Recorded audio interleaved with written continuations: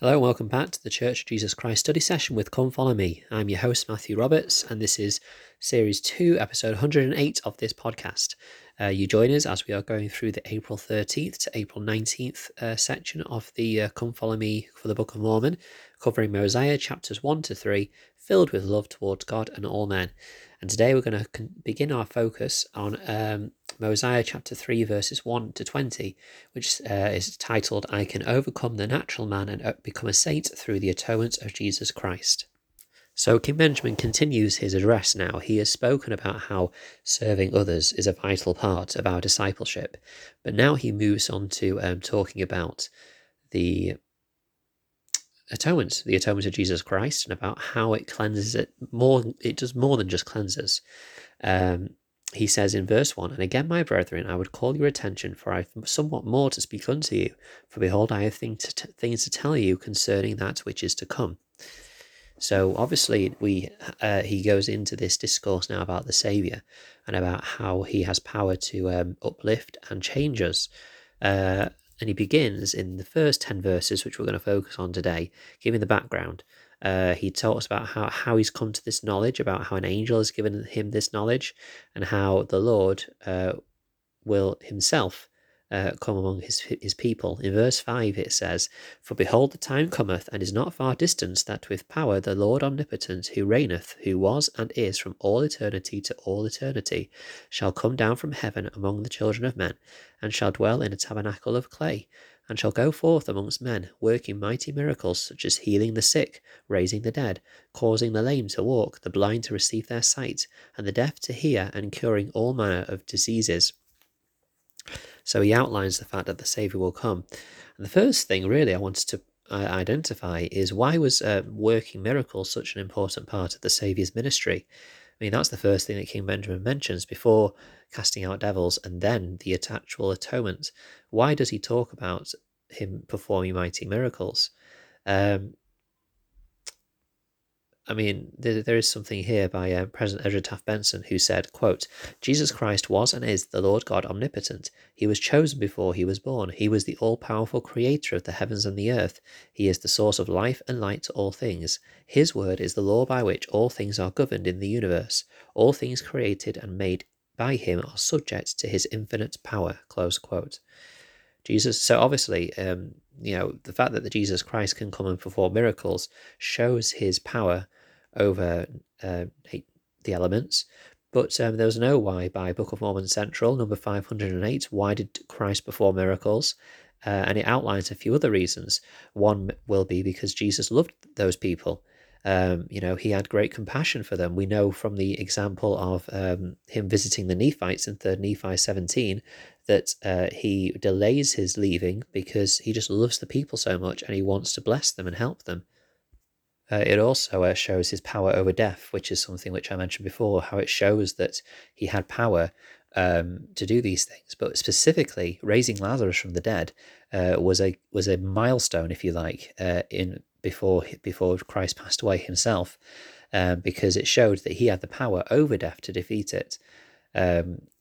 Also, he had power over destructive forces of nature, so it again showed he was the creator. He could calm the seas and the tempests and other things like that, so that those things will demonstrate his power, so that some would recognize that he was the one who'd been prophesied, because of course in prophecies of Christ, including this one by King Benjamin, it was testified that he would perform mighty miracles, and so he had to perform those miracles in order to show he was the Christ. Apparently in the Dead Sea Scrolls as well, there was a prophecy in there about how Christ would perform many miracles, and so it showed that a prophet. It also showed that he was a prophet like unto Moses, which we read in 3 Nephi 20, where Jesus declares that he is indeed the prophet like unto Moses, which was testified of in the Old Testament.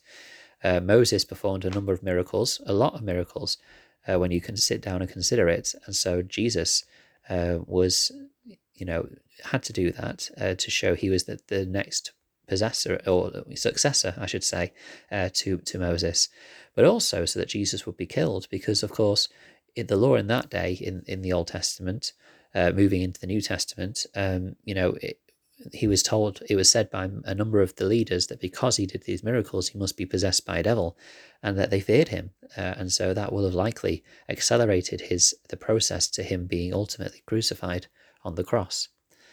So these miracles were a very vital part, probably more vital than we consider. When we think of Christ and the most important things in his ministry, we think of, obviously, his atonement. We think of, clearly, his resurrection, and all the other things, even his example.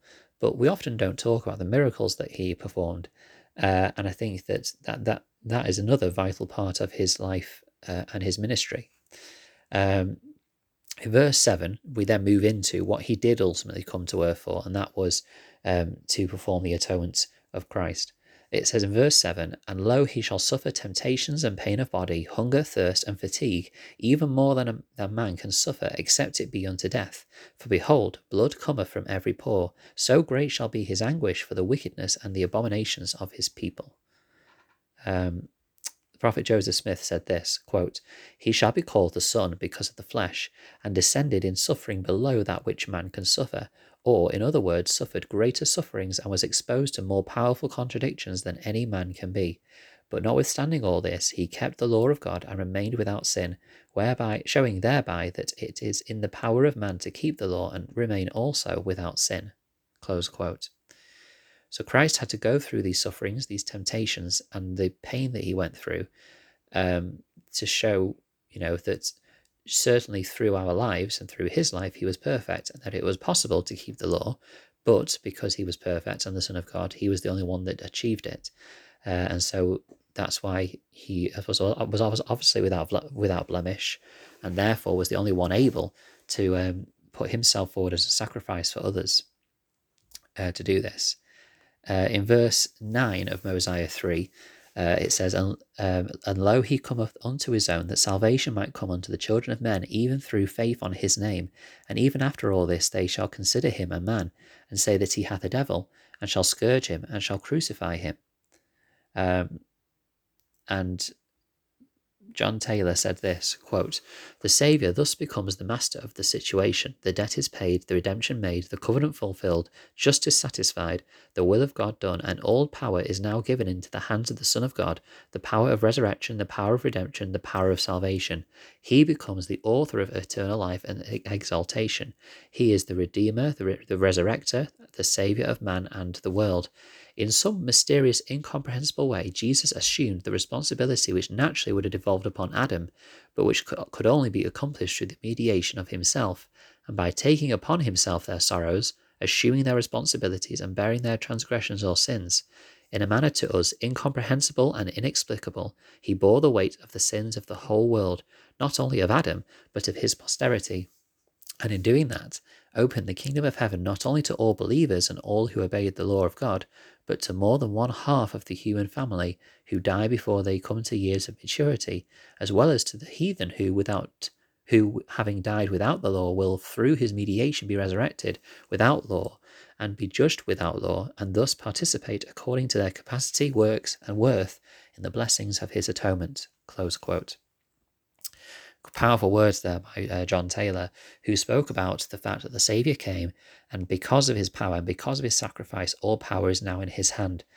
I love how in verse 10 it says, "And he shall rise the third day from the dead, and behold, he standeth to judge the world, and behold, all these things are done that a righteous judgment might come upon the children of men."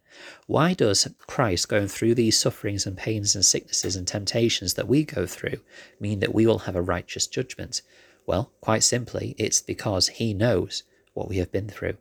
The Saviour knows the individual pains and sufferings that you yourself have gone through.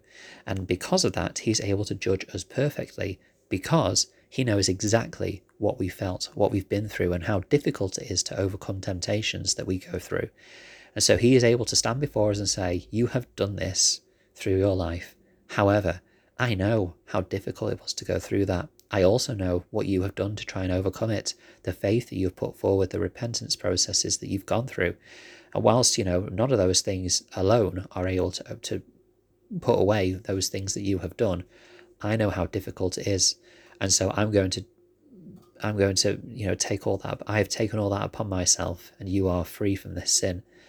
what a wonderful blessing that is, that he's able to apply perfect mercy and perfect justice and perfectly judge us because he himself has been through that experience and done what needs to be done.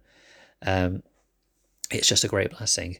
And so what we'll do as we move into tomorrow, we'll go into verses 11 to 20, because then King Benjamin takes this further and says, yes, he has taken upon his pains and sicknesses, and he has taken upon our sins, our sins, but there is much more to this than we can ever imagine. And it's glorious. So I hope you've enjoyed today. If there's anything you've been studying, please share it at MattSRoberts90 on Twitter, or email ldsstudysession@gmail.com. Or, of course, you can join the Facebook group Church of Jesus Christ Study Session with Come Follow Me. And trust me, there is so much more to come. So please stay tuned for tomorrow. Thank you for listening, and until we meet again.